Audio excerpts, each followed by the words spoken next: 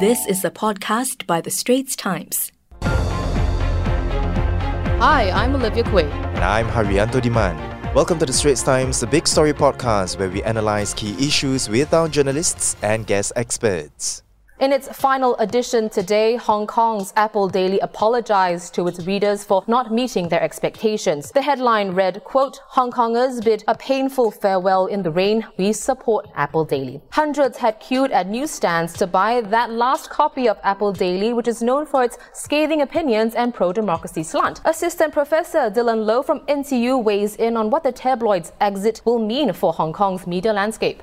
So I think the most direct immediate effect, particularly for the more liberal newspapers, is that it has a very clear chilling effect. And the way I see it, how they can respond is they are either successfully intimidated or perhaps their coverage becomes even more extreme. And that would, of course, play well into the hands of the authorities. I would also say that the nuance would be lost here because Apple Daily itself while it enjoys a very wide readership, it's not exactly the most trustworthy newspapers because of some of the sensational stories that it typically runs. So readers of Apple Daily don't necessarily agree with all its views. But by this act under national security law, I think something in between, the middle ground, the nuance is a little bit lost. Media landscape is split into either pro-Beijing or pro-democratic camp, and this does not bode well for the media landscape in Hong Kong. But would we see variants of small little Apple dailies popping up, possibly run by some of its former staff, maybe run anonymously? But this plays well into Beijing hands because by decentralize what was a major political actor in Hong Kong,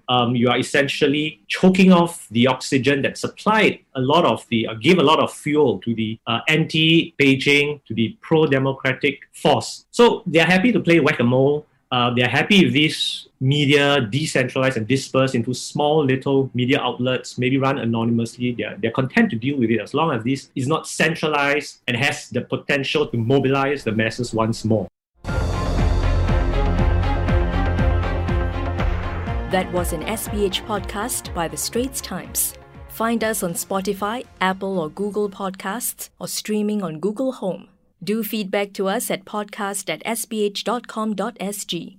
You can also check out more podcasts on various topics at The Straits Times, The Business Times and Money FM 89.3.